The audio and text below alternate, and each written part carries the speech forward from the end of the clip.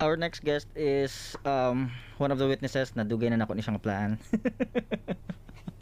So, one of my next guest is a filmmaker. He recently directed the widely popular the, the popular Budots the Craze along with kinsa to siya? With Mark. Si Mark. Limbaga. Oo, si Mark Limbaga. He is the co-convener and film programmer of Pasalida High, a small film collective in Davao City. It was formed in 2015 and it screens short films from regional filmmakers in Mindanao and other parts of the Philippines. Yung pinuntahan natin sa Nabunturan, Pasalidahay din yun? Or that's one of the... It was the Cinema Region. Okay. Good. Ayun. So, and he also used to write for the online... for Mindanao Times. Kauban mi dati. As its film critic. And he... nag-stop na ba ka sa New Durian? No, I still... Okay, and he still writes stuff. Occasionally. Occasionally. For the online film journal, the New Durian Cinema. So if you guys are familiar with us and who is on mic number 2, let's all welcome the si Jay Rosas nga gusto na mo tawag og the kay there is nobody like him in Davao. Pero I can explain later. So welcome. Okay lang ba na nagkakatawa ko? Oo, okay lang siya. Mas natural yata. So let's welcome si Jay Rosas. Hello Jay, thank you for the time. Wow, thank you Pud for the invitation. We've been talking about this for a long time, no? Long time kayo. Like we've been wanting to do it like since 2015 ba or something. Yeah, but we're here in And the we're middle fine. of the pandemic and still surviving. Yeah. So what have you been up to before we go to the film stuff? What has kept you alive? The vaccine. Work actually. I'm employed. It's hard not to be employed in these times, but yeah. I am still working with a development organization for almost 3 years now, actually 2.5 years, and then on the side, even before naman, I have always been on the side doing the film stuff that I do, writing, and then in 2019, yun nga, that was the first time that I got myself behind the camera and actually made my first film together with Mark, no, and then but even with that, that I was able to make a film, I still continued to do the programming stuff, no? I help the I'm associated with Nilngig, but I also help the Mindanao Film Festival since 2018 actually. I helped them in the programming of the films that will be screened. So yeah, on the side, I guess I never really gotten rid of it in my system. Andun pa rin naman siya. It's getting hard lang, no, to write in this context of the pandemic, but I mean it's there. It's part of who I am siguro. And sometimes I do get requests to write about this and that film related stuff. So yeah, I still continue. Okay. I've always considered you a filmmaker. I don't know what the difference is between the terms, but I understand that before you got into filmmaking, you were. Would you be comfortable calling yourself a film critic? Is that the proper term for it? I guess I don't know. I started 2014 siguro. I mean, like getting myself published film reviews kasi dati a lot of film critics really naman started as bloggers. You know, when blogs were still the way they used to be, like writing stuff about you know, expressing yourself and about your thoughts on things, and similar to film bloggers, film critics, I mean, they start with some of them start with their blogs, no, and then eventually they get published in publications, Yep. such as newspapers. Pero hindi siya ganun ka-common in the local scene, diba? It's not like Yeah. you know, Ebert and Roper. Yeah, that's true, no. I think it's always been a challenge for those who want to write, or maybe there are writers in the regions but have not found their platform, because even in Manila, I mean, the locus of film criticism talaga nasa Manila, because I mean the center of quote unquote culture is there, no. So andun whatever lahat, that means. andun lahat, no. So andun even criticism, film criticism, andun yung mga film critics, no. But yeah, I guess that's the kind of, I remember the other week ba yun, I was answering an not essay, but parang, yeah, we were required to answer some questions, and one of the question was, what is the structural imbalance in your field of work sa film, which is, for example, film criticism. And yun nga, yung sinabi ko, no, that there has always been that lack of platform for regional writers, especially film criticism. I mean, sa literature, marami man, no, there are a lot of platforms for them to submit. But I guess it's also because film criticism is not a concern or focus, no. I mean, who listens to or who to reads? I mean, of course, people still care about what people with quote unquote credibility think of certain things like films, but it's harder for those outside Manila, and it's always been the case even in the field of film writing or film criticism and filmmaking in general, you know. Yeah, but there have been newspapers, for example. I mean, I'm only talking in the sense of the traditional where we come from. Where we come from, the traditional film criticism is published in newspapers, and if they have a website, they publish it there too. I even was the one publishing sometimes kasi I was controlling the Mindanao Times website at the time. Just a short background then, we were also, before the pandemic, we were planning to hold parang partnerships with all the major newspapers, and then siya, like mag-embed ng critic doon so that there's a network of critics.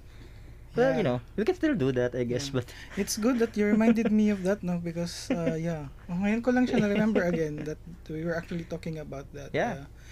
Kasi yun nga, like when we talk about things, for example, like the Urian, the Famas, I mean, these are all people from Manila.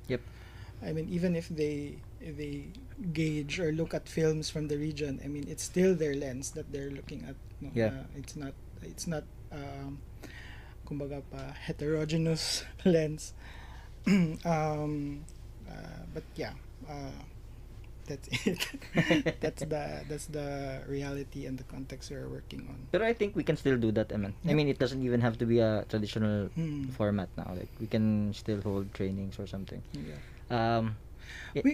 Speaking of that, we actually for example, yung Young Critic Circle, we actually have a representative from Mindanao in the person of John, no?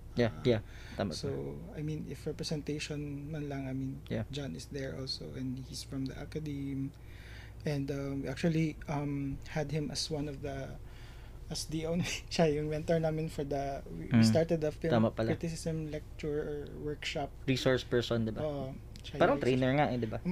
Siya yung resource person namin nung 2019 sa Ngilngig. Alright, so before we started this recording of the Yas Yas show, by the way, this is the Yas Yas show. I don't think I introduced myself.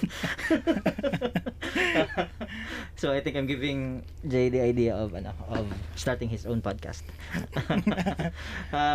Anyway, so before we recorded this episode of the Yas Yas show, we were talking about how to discuss film in the age of the pandemic, and we realized that itself is the topic. Specifically what Jay calls the migration. I'm not so sure yet if it's just in a matter of platforms, or where the films are being shown, but maybe you can tell us the sense of migration that you're seeing as a critic. Well, actually, when you talk about migration of first consumption and then distribution, I think it started way even before the pandemic, no? I mean, Netflix started before the pandemic, Yeah. no? And Netflix was the first challenger. I mean, it's, yeah. And these kinds of platforms, Netflix, yung online streaming, parang it forced the first at the global scale, no? Parang it forced the studios to rethink the how they distribute films, no? I mean, there are still those naman na adamant na to screen their films in a theater, but of course, yun nga, because of the changing tastes and changing consumption of people, everybody going online, so kaya nag result something like Netflix, no? I think, which is inevitable in a way because it's part of the digital revolution. Everything going digital, and even before nag-rise ang Netflix, film production studios are already shooting digital, and the theaters are actually projecting the films via digital cinema projectors. So we're talking about already digital being already there before the pandemic. We've been seeing the evolution for the for the longest time. The film, tawag nito, the film medium, yung film reel talaga, andun pa rin naman siya, but of course, it's very limited yung production niya. I mean, there are filmmakers who like to use film but then they have to convert it to a digital pa rin, because the theaters now are showing DCPs. And mga specialist theaters na lang yung nagpa-play. For example, mga Cinematheques in other countries, they still play via the 16-32 ba yan, millimeter na film reels. But these are like specialized screenings, hindi yung theatrical commercial distribution. So when you say about migration into digital, it has been there slowly, gradually. And then what the pandemic did, I guess, is to accelerate it, no? Because everybody is in the comfort of their homes, and I think you can Google it, how many percent the rise of Netflix subscriptions are, no? Even if you say people still download, which of course happens, which is also true, and diba, I mean, it's undeniable. It doesn't take away a lot from Netflix because a lot are still subscribing talaga. And that's on the side of consumption, but sa side naman nung film culture in general, for example, the mounting of the film festivals, no, because it's impossible for us to physically gather. Then some of these festivals really migrated online, no. We saw the likes of the huge tinatawag siya sa film world na the huge 3 festivals, yung Cannes, Venice, and Berlin. I mean, they had their online. Cannes actually did not have a festival last year. And this year lang sila, and Venice nag-physical, no? But yun nga, observing ganun.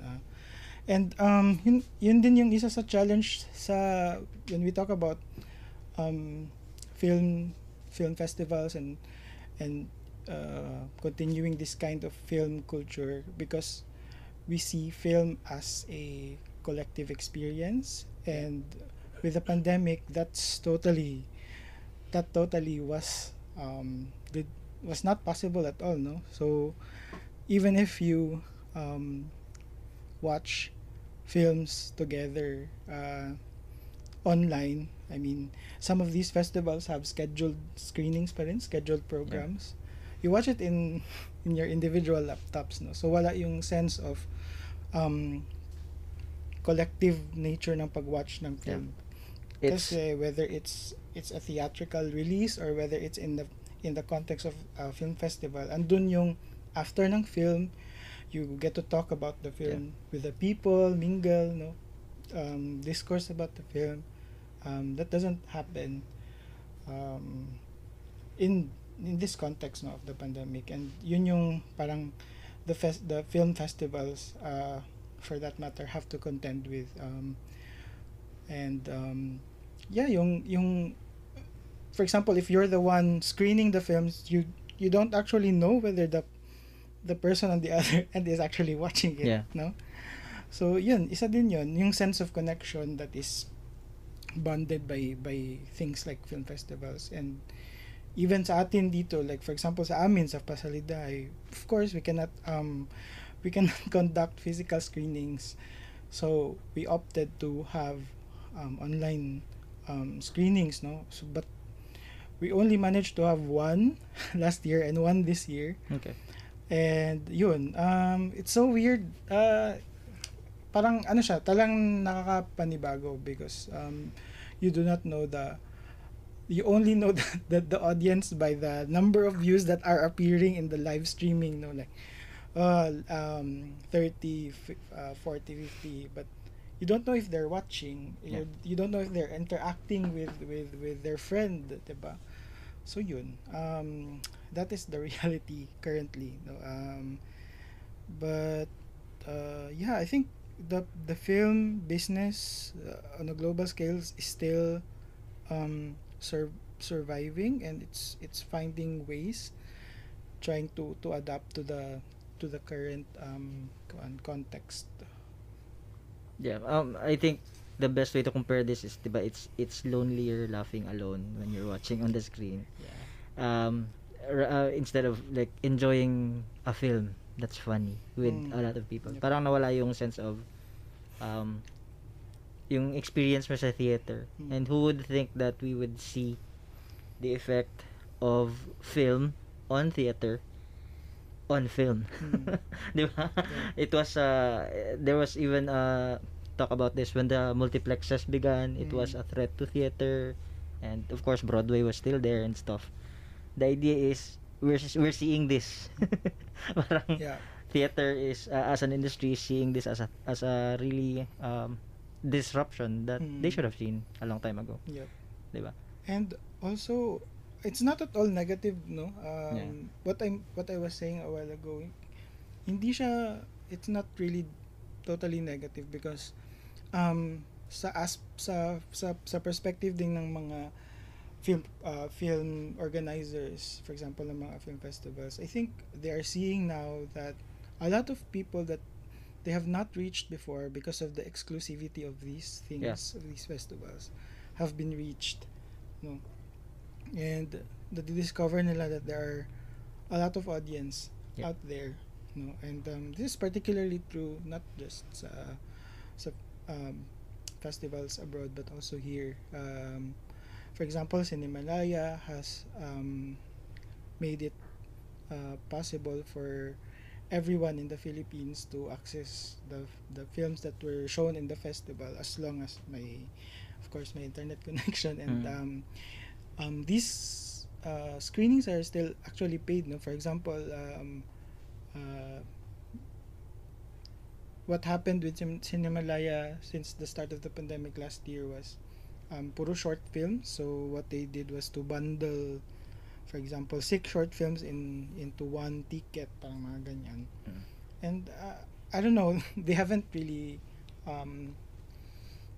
parang declared ano yung income or what, but if any, but like for me as an observer, nakikita ko naman na there's discourse online. People are watching, especially yung mga young students, young people. And good thing now also because of this letterbox thing, no. It's the new parang ano ba? It's Facebook for film people. Yeah, it's Twitter, it's social media for film people. So yun. I see that there are pros and cons to it, but yun, it's still somehow good because it popularizes the film. It reaches a lot of people, and hindi na lang yung mga academics and film enthusiasts are discussing the film, but these anyone who has access to letterbox and the internet. It redefines the landscape of film viewing, kumbaga. And parang expands the discourse to include people who are not traditionally part of this discussion, di ba? Yeah. And siguro in a way extending to film criticism na rin, because there are actually really good reviews made by film enthusiasts that are not published critics in letterbox. And minsan yung iba sumisikat because of their letterbox reviews, but meron namang sumisikat because yung mga pawiti na reviews. And there are a lot in letterbox. So parang balance siya of these things. There are really like serious film reviews, and there are these parang clickbait pawiti comments which are fun to read naman, but this is actually just showing yung parang what has not been reached before, no? Yep. Yung sinasabi mo na yung discourse ngayon hindi na lang totally owned by film enthusiasts or film critics or film academics, but a huge number of the viewing population. So when I saw you guys in action, yung kailan ba? I think it was it here? I was with you guys for 3 distinct instances. First, I think was yung sa Nabim Filmex. That was where I met people like Ange. Diba? Doon ba? Doon kami nakakilala. Tapos, my point is, I've always noticed that the film crowd in Davao City has always been a collaborative entity. I can even say that the film crowd is just one group of people who may have crossed into one another's productions at one point or another. I mean, I'm not sure if it's true, pero it's highly likely. That's definitely true. Yeah, I think it has been pointed out also many times in various film forums, no, na yung collaborative nature of film, the film scene, the local film community here in Davao, and by virtue of extension in Mindanao, is very collaborative in nature. And hindi lang sa pag actually people working in their respective productions. Na for example, hindi lang dito sa Davao, for example si Teng Mangansakan has this film that is being shot in Cotabato, for example. So yung cinematographer niya for that film is si Bagani, who's a filmmaker here in Davao, and RB Barbarona, no. So nagko-cross ng tawag nito, hindi siya contained, siguro by virtue of the din siguro, no, the geographic tawag nito ng Mindanao, no, na ano ba yung term, contiguous, basta yung one island region tayo, so and we are interconnected, unlike siguro compared to Visayas na hiwalay yung mga islands, diba? Mahirap yung pag-travel, for example. So kaya very distinct, for example, yung Cebu cinema, kasi sila din yung mga nagtutulong-tulong with their film productions. Dito naman, you cannot, yun din isa sa na point out ko in one of the film forums, na I think that was a Davao Film Forum 2 years ago in Holy Cross. Kidlat Timik was there. Yeah. Tapos sabi ko na, I think na, I don't know, but I think it was there, that forum, that I said na parang there's really no distinct Davao, pag sinabi mo Davao cinema, that you can really say, this is Davao cinema. But because when you say Davao, it's connected with the entire Mindanao, no? So filmmakers like Arnel Mardocchio, who used to reside in Davao, si Bagani, they make films that are not just about the realities of Davao, but about the realities of Mindanao in general, no? So they tackle the Bangsamoro issue, which may not be prominent here in Davao, but which is more felt in the Bangsamoro region, for example. Arnell's films, for example, that tackle the peace talks, for example, not overtly but uh, thematically, no.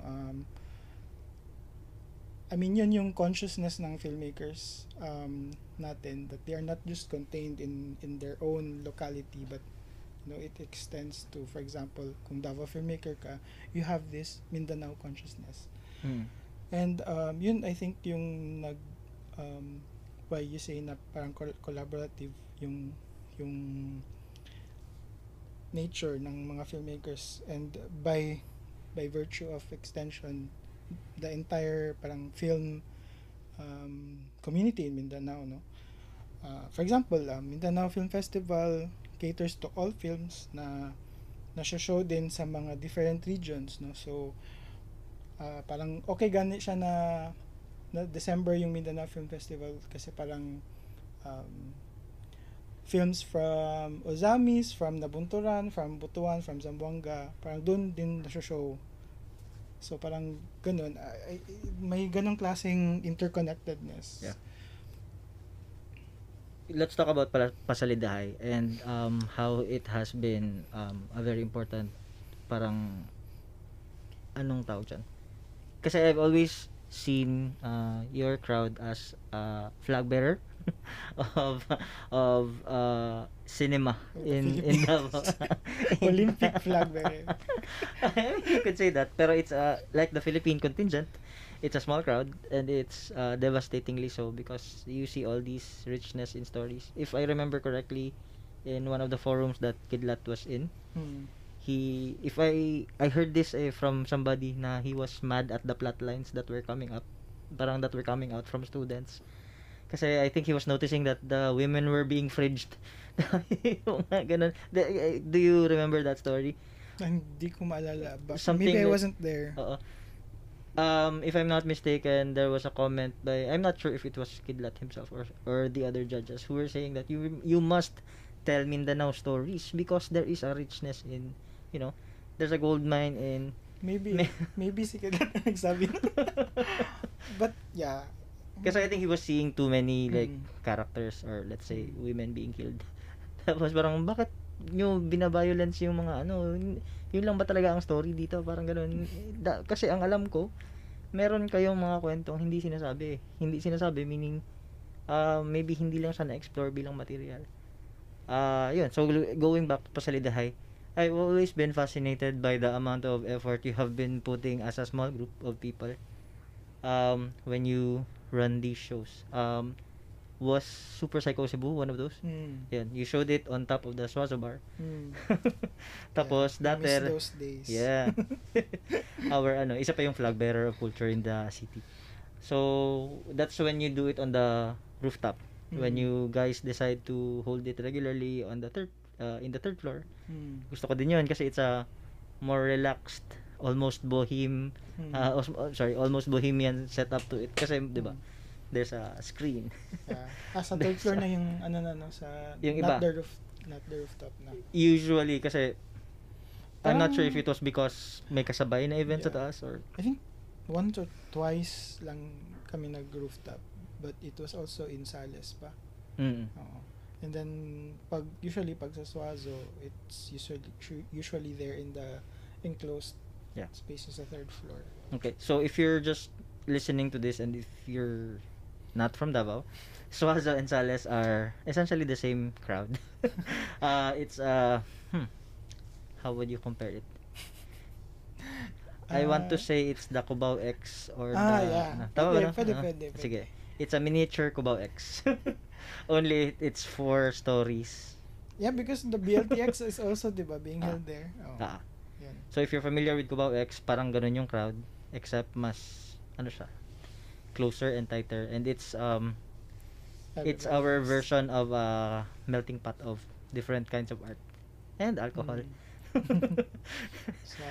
But they're open, diba? They're open. They have never closed. Okay.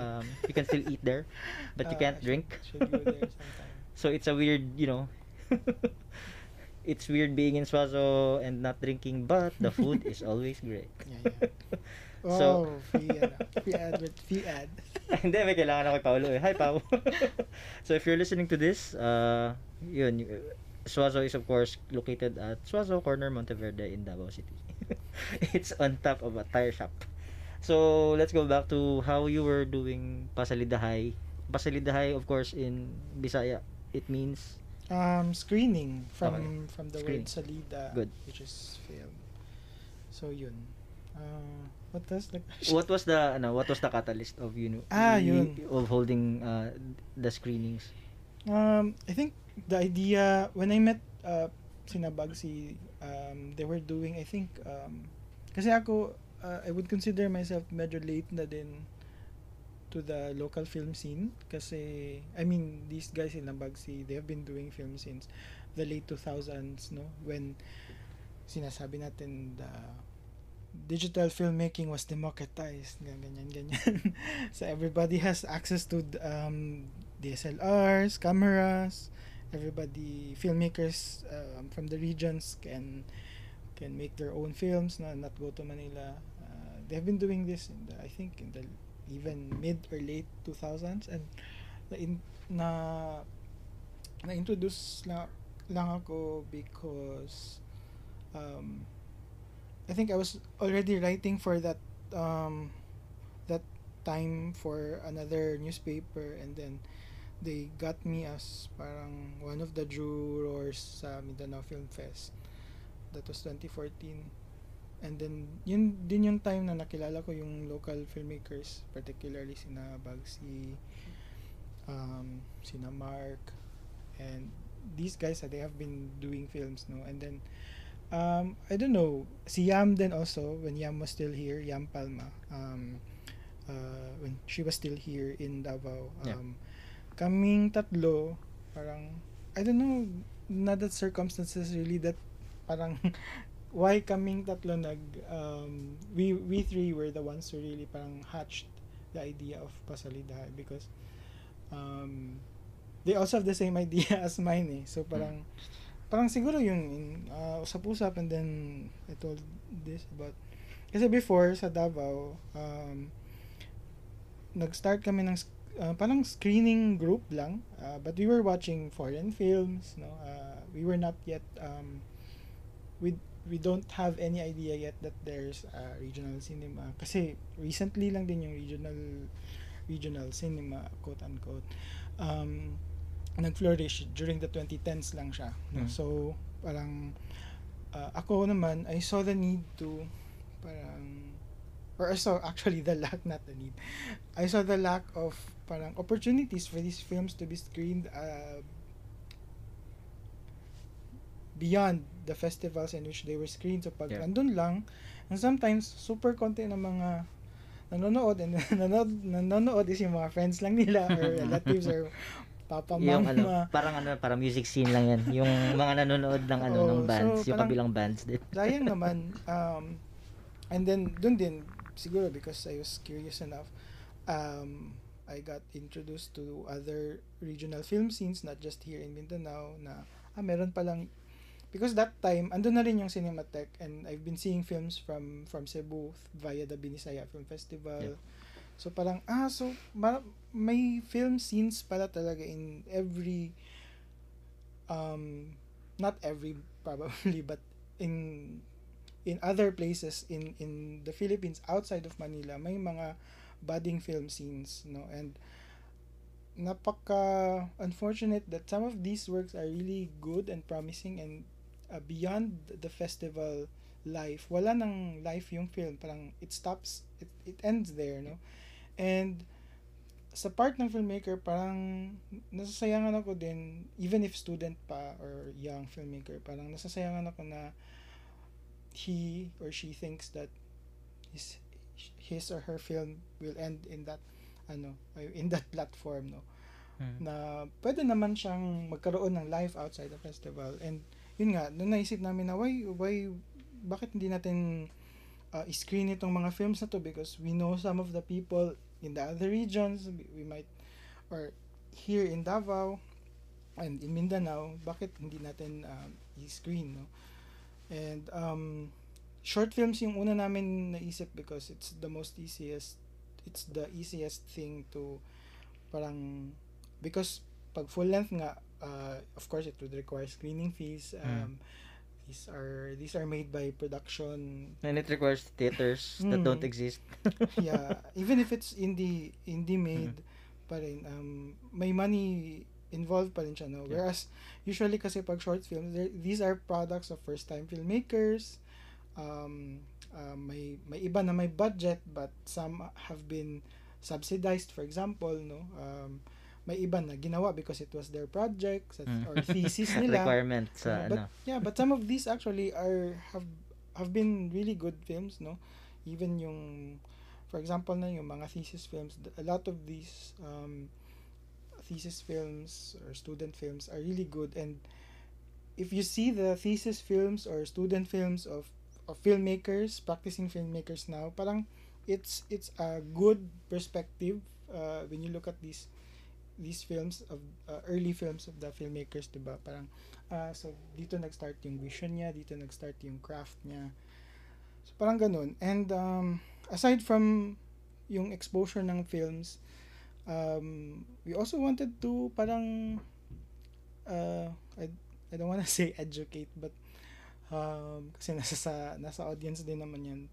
Maybe develop an audience that is critical to films that are not shown in theaters. Parang we just want to show to the local community that, hey, there are films that exist outside the mainstream, even though some of these films will eventually, or some of these filmmakers will eventually succumb to the mainstream.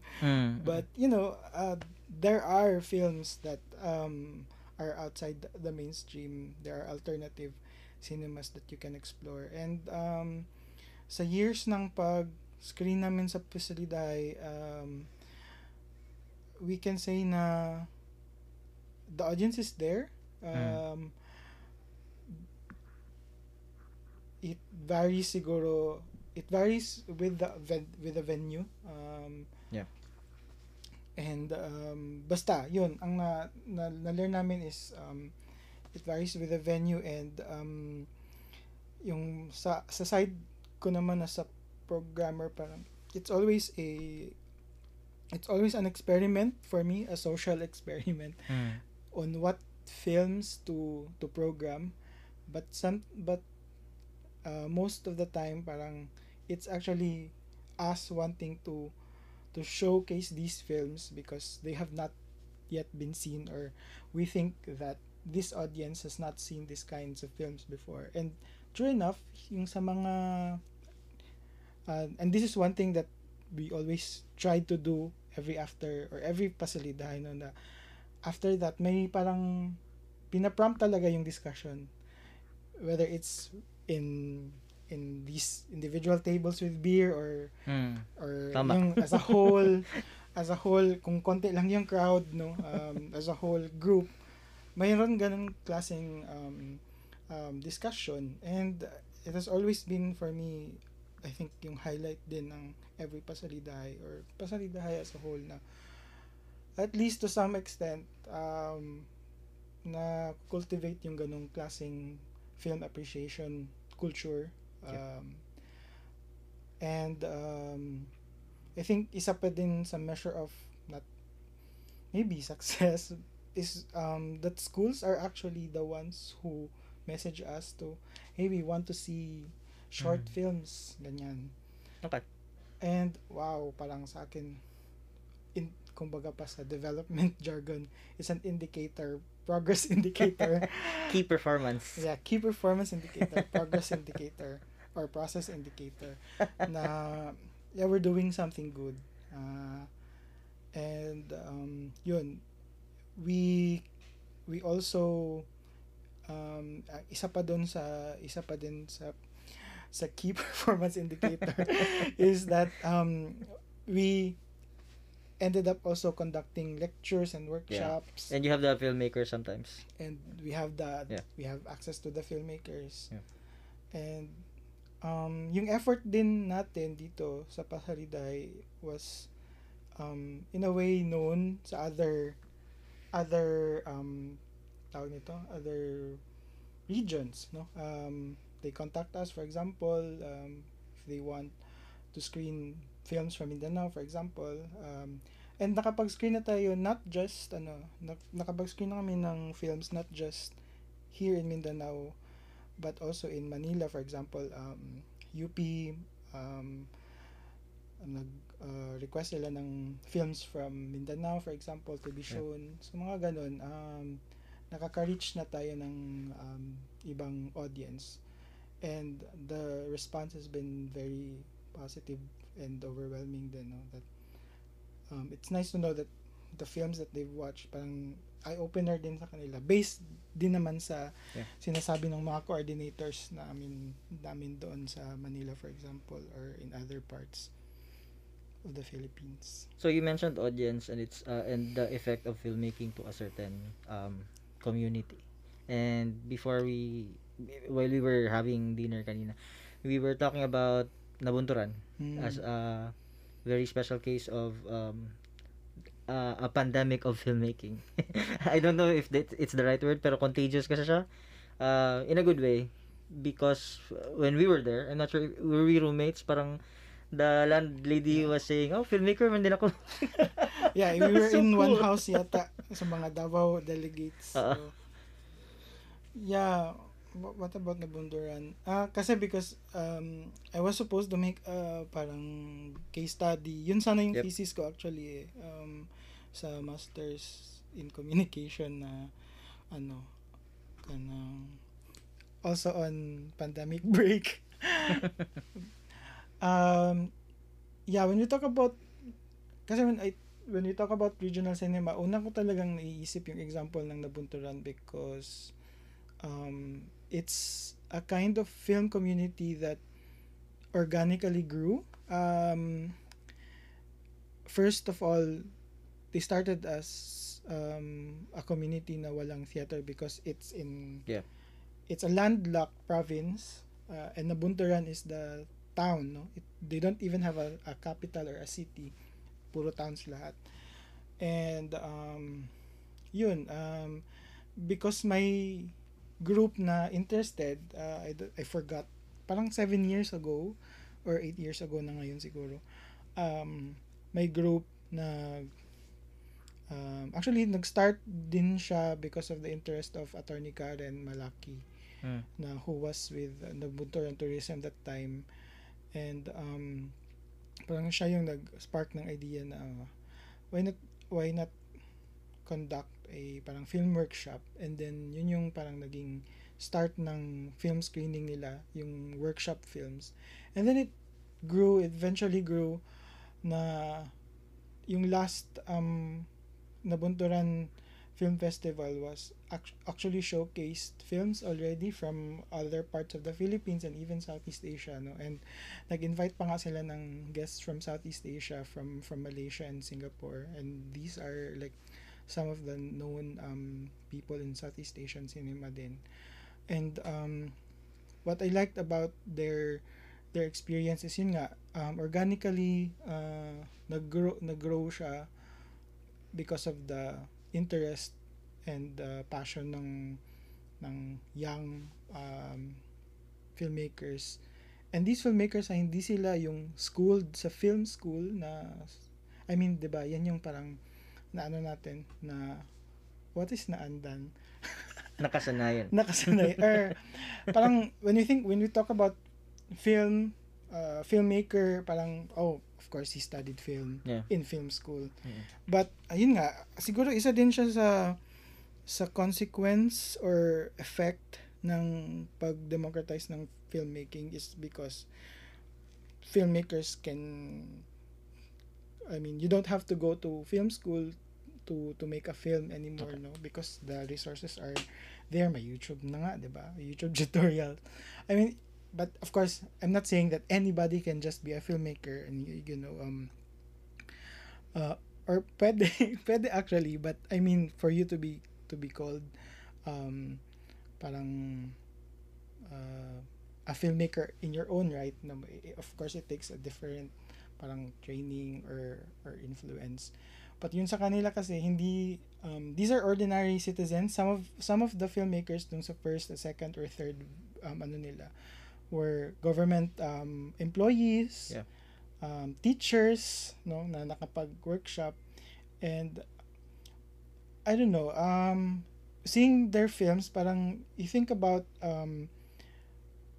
rethinking the rules of cinema, na parang um, yung cinema ba or film should be looked at only in its technical aspect, or yun nga yung for example cinematography, editing, ganyan. Wala yung mga ganyang concepts in for people na hindi nag-study ng film school. What they have are stories. Yep.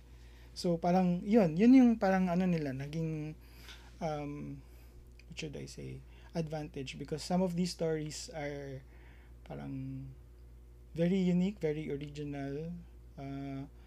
Some have not been tackled before. For example, if I remember, some of these films are actually also bravely tackled. For example, the conditions of their province. For example, mining. Yung there was a even a short film about kinambay niya yung reality ng AIDS, HIV/AIDS with the workers in the mine, for example. Parang wow, parang oh, that these are actually happening. So parang ganun din, no. Yun, because of their effort na gusto nila mag-showcase ng films, napansin yung effort nila. Somebody from Open Air Cinema Foundation, which is parang a worldwide foundation, it got their attention and nag-donate ng parang anong tawag niyang inflatable screen. So Okay. so yun, I think it was third or fourth edition ng festival nila na meron na yung inflatable 20 foot yun 20 feet 20 foot 20 feet ganun siya kataas, and then it was shown in the plaza, so a lot of people. And then ako mismo when we yung sa time that you were there in Nabunturan, that was Cinema Region. Yep. And I was there again the next year as parang I was there for I forgot, basta I was there, I was there. And then parang nag-expect na din yung mga tao na parang it became parang a tradition na din, because somebody approached me, kailan po ba magpapalabas, ganyan. So parang naging part na din ng culture. So parang ang naisip ko na yung film parang elitist kasi siya, di ba? Yeah. But it can grow organically in a place like Nabunturan. Yep. Parang yun yung maganda siyang case study in how to do it properly. Or I mean, there is no way to do it properly. that's too prescriptionist. Prescriptionist. Pero the idea that places like Nabunturan, there's a giant screen there, there's an FDCP there's a Cinematheque there now. Yung FDCP Cinematheque din pala, it's a result also of their lobbying, no? Of their efforts sa lobbying. But that's another story, because I don't know what happened anymore, but I heard about the hardware thing. But like what you said, it's a nice case study. But the idea then is when I was I went there kasi as a guest because the NCCA I think wrote Manila Bulletin to us for coverage. I don't know if they came out with my story, but I experienced it. The idea is yung may giant screen in the middle of a plaza. It sounds like it's different, but it really captures what happens when you introduce art in any community. Diba? Whatever art it is. Yan pa din pala. That's why Cinema Region was conducted there during its 9th edition, because yun nga some of the people outside Mindanao, outside Nabunturan, saw this kind of regional film scene sa Nabunturan. And based on what I've heard from friends also, parang sobrang memorable din talaga nung experience. I mean, these kinds of parang film culture are not just here sa Mindanao or Philippines. Similar ito sa mga nangyayari in other Southeast Asian countries. For example, Indonesia. I guess may similarity naman talaga no, not just in terms of, I mean, culture in general, but in film, for example, I think may similarity tayo with what is happening in Indonesia in terms of film culture and other Southeast Asian nations like where is Luang Prabang? Lao, I think Lao. And may mga ganito klase ding efforts in Myanmar, in Cambodia, and ako personally as a film person, this is I really want to like study these kinds of similarities sa culture natin. It's exciting for me to learn about these things na may mga ganitong efforts din in other countries, other Southeast Asian nations. And so we talked earlier about how there's a hunger there's a hunger for film critics. What does it take for, let's say, places like Davao or Mindanao to have more film critics? Kasi I think we need more film critics as much as we need more filmmakers and more stories. Yeah, that's actually true. Nakakalungkot siya, no? Kasi, I don't know, ano ba? I really see it as a sign of parang, as an indicator of a changing time. I mean,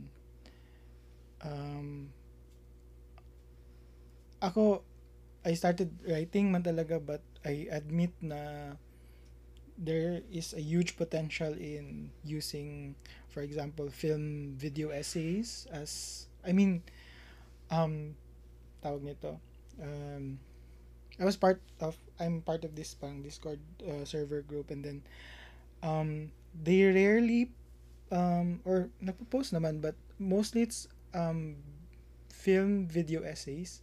That also work as film criticism, no? And yun, letterbox, ganun. So maybe para sa akin, yung generation also that made possible the rise of the success of Netflix and all these digital stuff, parang they're also looking at new ways to not just consume but express what they think about films, for example, no? So hindi na lang siya written in the written form. Some of them do podcasts like this, and then even yung mga known na mga film critics sa Manila, they actually have parang YouTube channels na din. Or not everyone, but yeah. And then I know some friends na film critics from Manila who have now used more podcast na sila ngayon, more than written form. So I guess it also goes with the changing times and the changing ways of consumption natin as media consumers, no? But yun, I think it's a challenge for this generation if you're talking about young writers na magsulat, because they really see it as a chore. Yeah. Anong day? We pala. I was just telling about a while ago, no, about how it's difficult for me to write. So yeah, we writer, walang sinusulat. Ako yan. Wala akong sinusulat sa dali. Millennial pa pala ako. Tama, I forgot. They. But yeah, we yeah, yun. We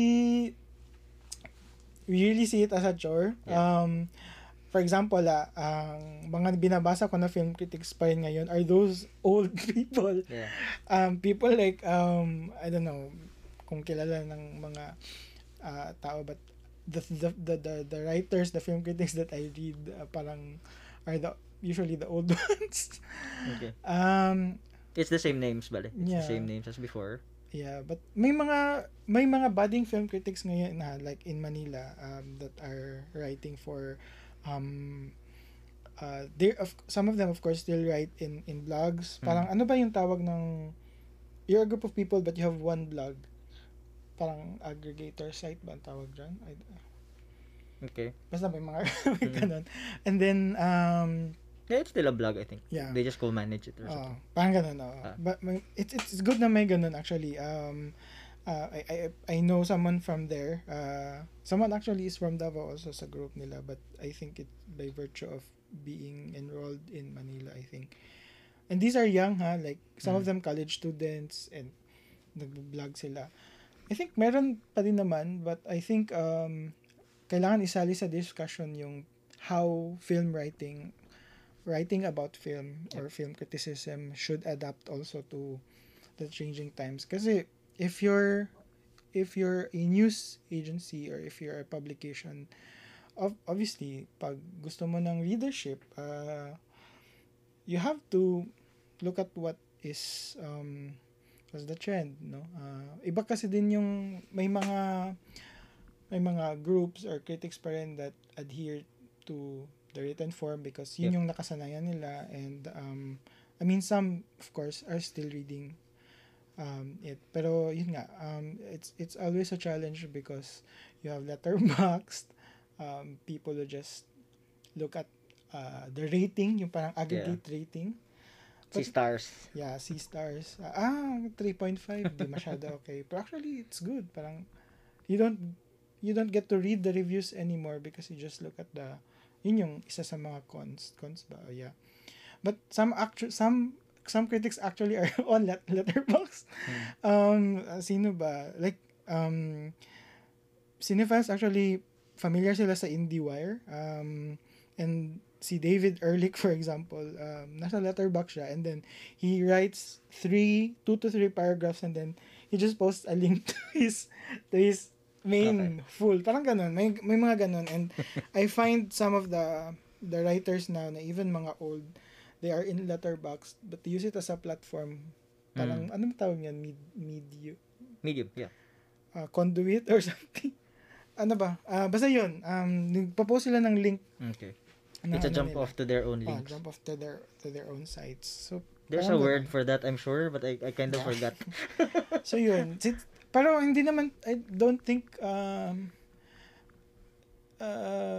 ako personally, siguro kailangan pa ng more push. Meron pang mga writers siguro there somewhere in schools, but nakikita ko lang yung trend kasi ng the way we consume media na we need fast, ganun. May friend nga ako na nagwa-watch ng Netflix na naka 1.25 or 1.5 speed. Diba? So parang it's very typical of our generation na we want everything fast, we want to consume everything fast. So how the hell are we gonna write about that, contemplate about that, diba, if we consume things so rapidly? So parang yeah. And yun nga, yung ginawa namin na parang film criticism lecture workshop, tinamad din yung mga workshoppers. Hindi din sila nagsulat. And even before that, in Sala Mindanao, sayang. In Sala Mindanao, we brought not just in Mindanao but entire Philippines and some Southeast Asia. Some of them actually still write. So yung mga hindi dito sa Philippines, but yung sa Philippines, hindi na nagsusulat. So, no, I mean, I think we also discussed this kanina when we were deciding how to start.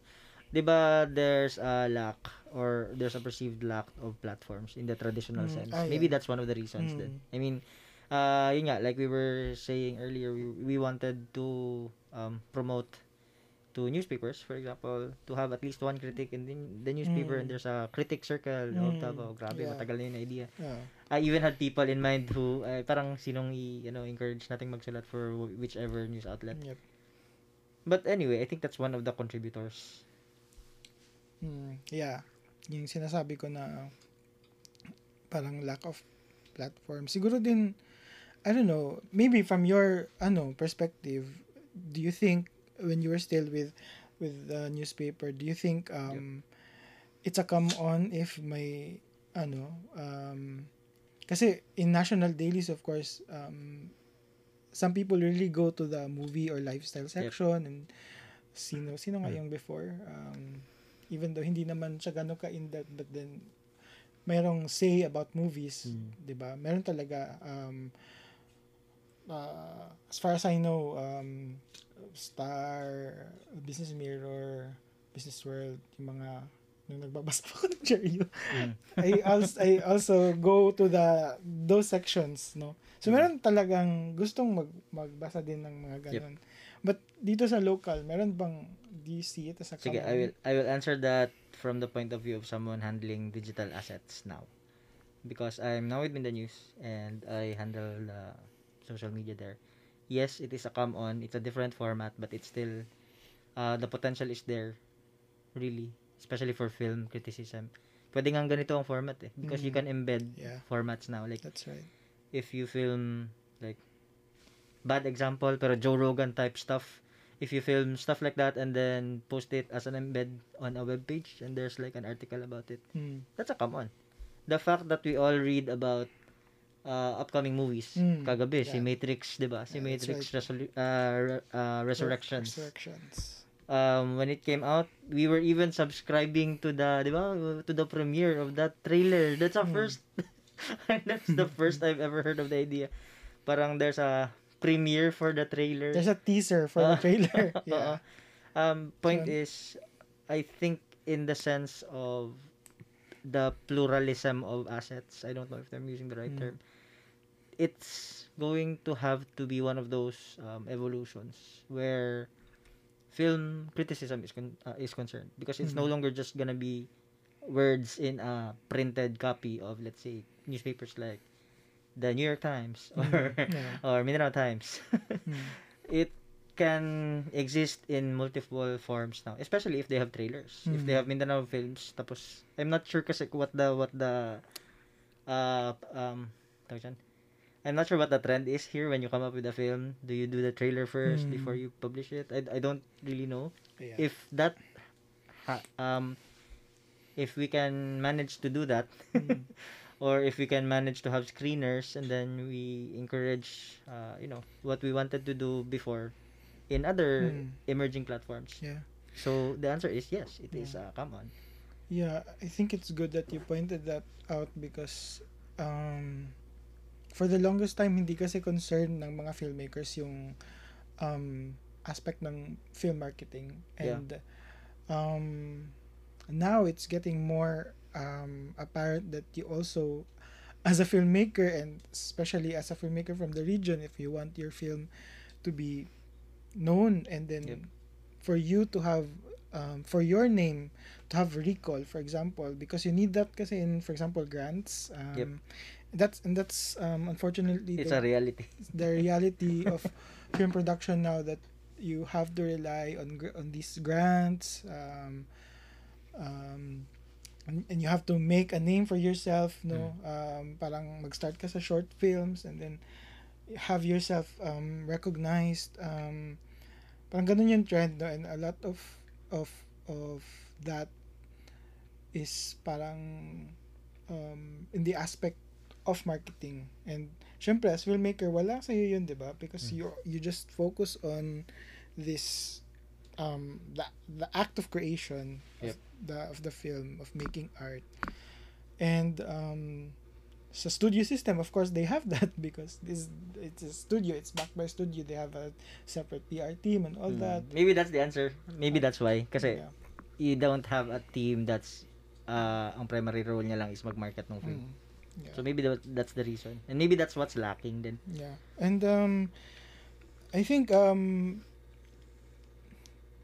pwede naman siyang actually pinag-aaralan naman ng mga kaya nga usually pag independent productions, usually yung filmmaker producer na din, ganun. True. He or she has to learn the ropes of marketing the film, knowing what clicks. Kaya ngayon sa mga lectures, hindi na lang naka-focus on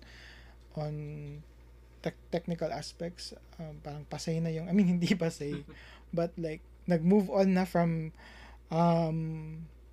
workshops on cinematography, editing. Ngayon ang mga workshops, creative producing, how to create a dossier of your film, how to pitch your film, parang mga ganun na siya. So parang yung kasi yun nga, naka-apekto din sa regional production, sa local production, yung changing or shifting practice globally na a film has to be developed in a lab, for example.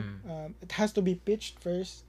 You write the script. It has to be pitched, and if it gets accepted in a lab, it has to undergo several labs like producing lab, screenwriting lab, technical stuff lab, no, mga ganyan. That's why films in Hollywood are multi-million dollar industries. Yeah. Yan yung na-adapt na din yan ng trend ng mga so-called quote-unquote art house and art films. Ganun na din ang trend actually. Kaya ang trend ngayon sa film production is co-production. Okay. Countries, different film production companies from different countries pitch in or become co-producers of a certain film. So, parang hindi mo na din masasabi na this is a film from the Philippines because, for example, there's this recent film, yung kina Daniel Padilla and Jay Santos. It's a Philippine production, but it has also co-productions from other countries. For example, yung cinematographer, for example, is Singaporean, for example. So may mga ganun. Yun din. It's another reality. It's an emerging reality of film production na yung aspect ng marketing really comes into play. Na kailangan matutunan din ng mga filmmakers if they want to go down that path. Yep. All right. So when you talk about international screenings, I'd like to talk a bit about your film. So si Budot's The Craze. Wow. International Jud. Pero 'di ba, nag-screen naman siya outside the Philippines, 'di ba? Supposed to be Okay. Sorry, my bad. But online siya So I don't know if it counts. I think it counts. But the idea of a film being made about something as quote unquote mundane as Budots, and you described it as for the cultural artifact that it is. Could you tell us a bit of about the process in coming up with the project like that? Well, first and foremost, I didn't really set myself out to be a filmmaker. Parang I never really saw that because I was content with just watching films, just writing about it, and then parang ito sa film programming was a natural progression from film criticism kasi connected sila connected yan sila in a way, no, kasi I know some film critics who are programmers also, and yun nga, hand to hand siya in a way. Paano ba yung Budots? Ano siya, I think like what I told before sa ibang forums na parang it was a sort of an impulse ba, or parang impulsive siya na decision because pumasok lang siya sa isip ko because I have a office mate before na meron siyang thesis on Budots, and then I was asking, so sino talaga ang originator ng Budots? And then I kept on asking a lot of people, and then siguro parang ano ba tawag niyan? I hate to quote Paulo Coelho. Pero di ba pag sabi na if you really want something daw, the universe conspires for you. It's a bad quote to reference. Why does everyone hate Paulo Coelho now? Kainis. Basta yun. Is it parang naging jeje ba siya? Sorry. naging budot siya ko. Yun siguro it's a blend of curiosity and impulsiveness, and then also there was at that time I saw this parang call for projects on pop culture of Southeast Asia. Okay.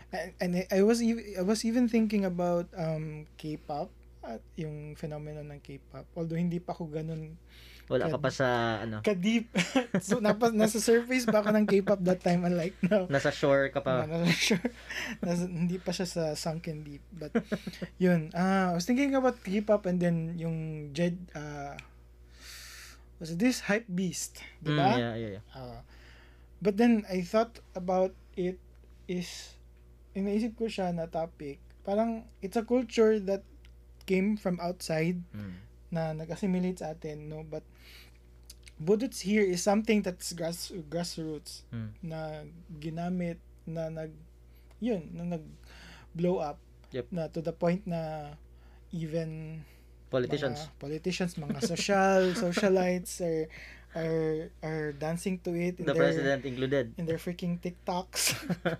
And naging TikTok din siya, okay. na background TikTok music sa China. Okay. It was so popular daw in China, yung budots na ginawa siyang parang background music for TikTok ba ang tawag dyan? Kasi I remember that the budots dancers parang naging part sa ng campaign ni President. Because that was in an episode of KMJS before Duterte announced his presidency. Yep. So parang naging platform for din. In a way, kung titingnan natin siya ngayon in hindsight, parang Duterte really made maybe consciously or unconsciously, parang it paved the way also for his popularity, di ba? Because of that viral video. And yun palang video na yun actually was shot by our subject, si DJ Love, no? Okay. And he told me that one when we were interviewing him and we were asking him, do you have archive photos from before? Ganyan. Siya nga, actually, ako yung nag-shoot sa Cambridge. Really? Okay. Tapos, yun, pinakita niya sa amin. It's in the docu. Yung parang proud siya that he was the one who took it. Yeah. And then, yun, actually, so it really started out of this parang curiosity na parang, ako Dabawenyo ako, but I don't know what's with the budots. At first, actually, medyo maanoy pa ako sa iya. I mean, I see it in the news feeds. Kasi hindi ko siya maintindihan, no? Maybe it really just it really starts from there, yung curiosity. And then yun na, nag-connect na yung mga tao na pointing me to this and that. And then yun pala, I think nag-connect din kami ni DJ Love because sinabi ko sa kanya na I used to go to the school that's in front of their barangay. So sabi niya, so kilala mo si ganito, ganyan. Oh, actually classmate ko siya. Barkada kayo na ko na. So, ito na mong murag, nag-connect na me. And then I was just parang casual talk lang. And then I didn't intend for it to be that way. Na parang very straightforward. Kasi it's the cinephile in me ba na parang gusto na ko kanang lahiyon ang treatment, very experimental, very wasak, ganyan, very playful, ganyan. But then at the back of my mind, sabi ko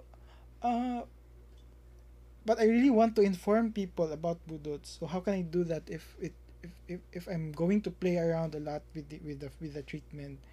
Gusto ko gani na mangyari was not to have that interview.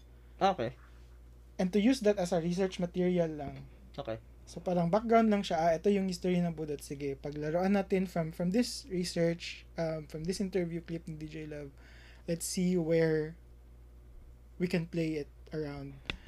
And then yun na dito sa studio, I was listening to the interview and sobrang aliw, sobrang there was something there na parang sinabi ko na, oh wow, this is actually the story itself. Yep. He is the story. Yep. So parang if budots is not yet known outside Davao, even me na taga Davao, then how could the documentary be any other way than straightforward as it is, no? Yep. So kaya yun yung naging niya, sige, we just let DJ Love talk and we just use this talaga. Yeah. And yun, I didn't expect for it to be, I don't know if I can call it successful. I think it is di ba? Siguro by why not? Yeah. sa Letterboxd, it's rated as, yeah, na-surprise ko na siya sa Letterboxd. But yeah, I didn't, siguro because, I was always at the other side of the spectrum Yeah. of film. Ikaw yung Nasa observer. appreciation ako, nasa observer, nasa film organizer. And to be in this other side, na the one producing, the one that's being consumed by the other side, parang it gave me parang ano siya, ano ba, hindi man siguro full circle ba or parang basta yun na. It's your version of karma. Oh. Yun, tinanong din sa akin yun sa Binisaya doon sa open forum na parang, oh Jay, people know you as a film critic, as ganyan. So how does it feel now na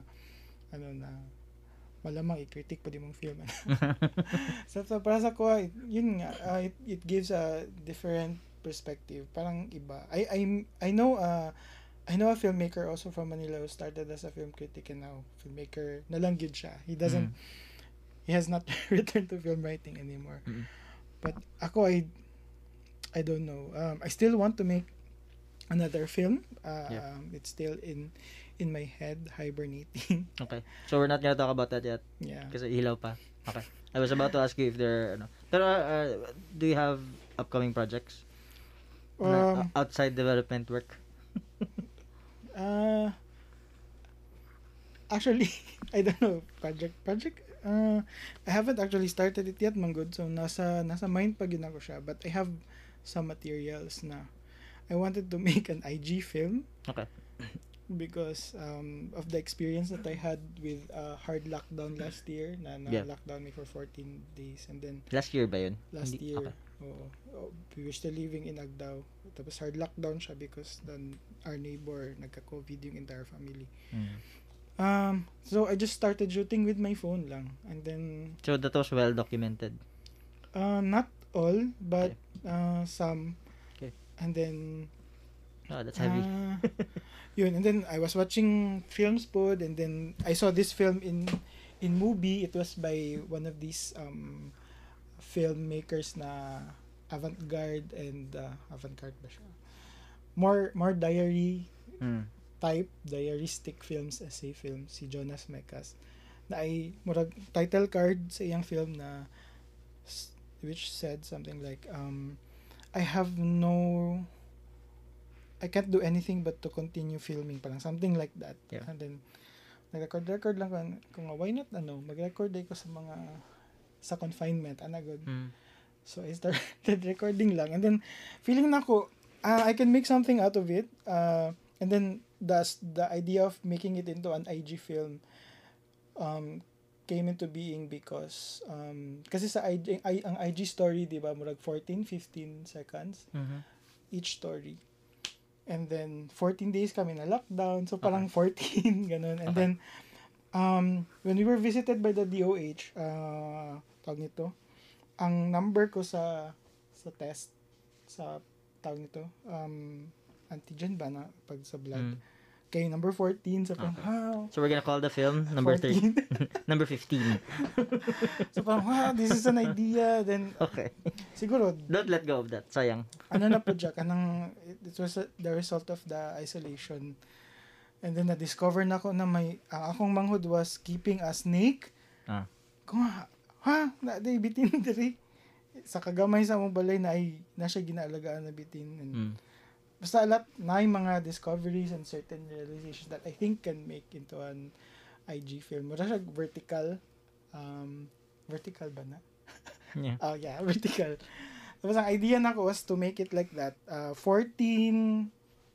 ka-clips nga tag 14 seconds. And then, I don't know. I recently had this idea po the other day na i-premiere siya sa IG so that mag-disappear siya in 24 hours. And okay. Then, yeah. Basta story is just story. Yeah. And then, it's still in my head. Ginataman pa ko na pagdulaan siya. But, yeah. What else? And, I still want to make a documentary about Davao, the changing face of Davao. I realized na I'm a millennial, pero I'm part of that millennial na naka-experience of the transition from old to new. And yun nga, 'di ba? When you say na bakit walang about puro patay-patay, puro rape. I guess because influence pud na siya sa the things that the children, that the young people are watching, the young people are consuming. Maski ako ang akong student film about rape kadang sa sa college ba. So I guess kanang murag kani kay provocative murag we want to shock Pero like ako, like what I said, na ako sa part sa millennial group na naka-experience sa transition sa Davao. I mean, I grew up in the late 80s to early 90s na Davao. Some of it are still retained in my mind. Mm-hmm. Vivid pa kaya ang memories. And then now, 'di ba, we see Davao slowly changing, no? Buildings are being destroyed, structures are being destroyed in lieu of these new buildings, and I don't know, mata na lang tao, we wake up to a new Davao, and parang for me, I want to document this change in the documentary, so I don't know how that will go. I'm gonna look forward to that. So I'm just so happy that we finally did this. We've been talking about this for 5 years or 6 or so. It took a pandemic, no? Sa awa ng Diyos, nasa nga ba to? Pangilan ka ba? I think you're the 6th episode. 6th. Tagal-tagal pa to kasi gagawin ko siya weekly. Wow. So, with that, I'd like to thank our guest. Thank you very much, Jay, for joining us at the Yasya Show. We will be looking forward to more of you kasi we will invite you in some more group discussions. Sure. Let's have people like Chi and Anj and Mel and Bugsy. Yun. Ako na bahala sa mics. So yun, and with that, I'd like to thank everyone for being part of this podcasting experience, and we hope to have you in the next episode. It would be nice if you shared this episode. Yay, share. So ayun, and with that, I'd like to say goodbye and see you next time on the Yasya Show. Bye-bye.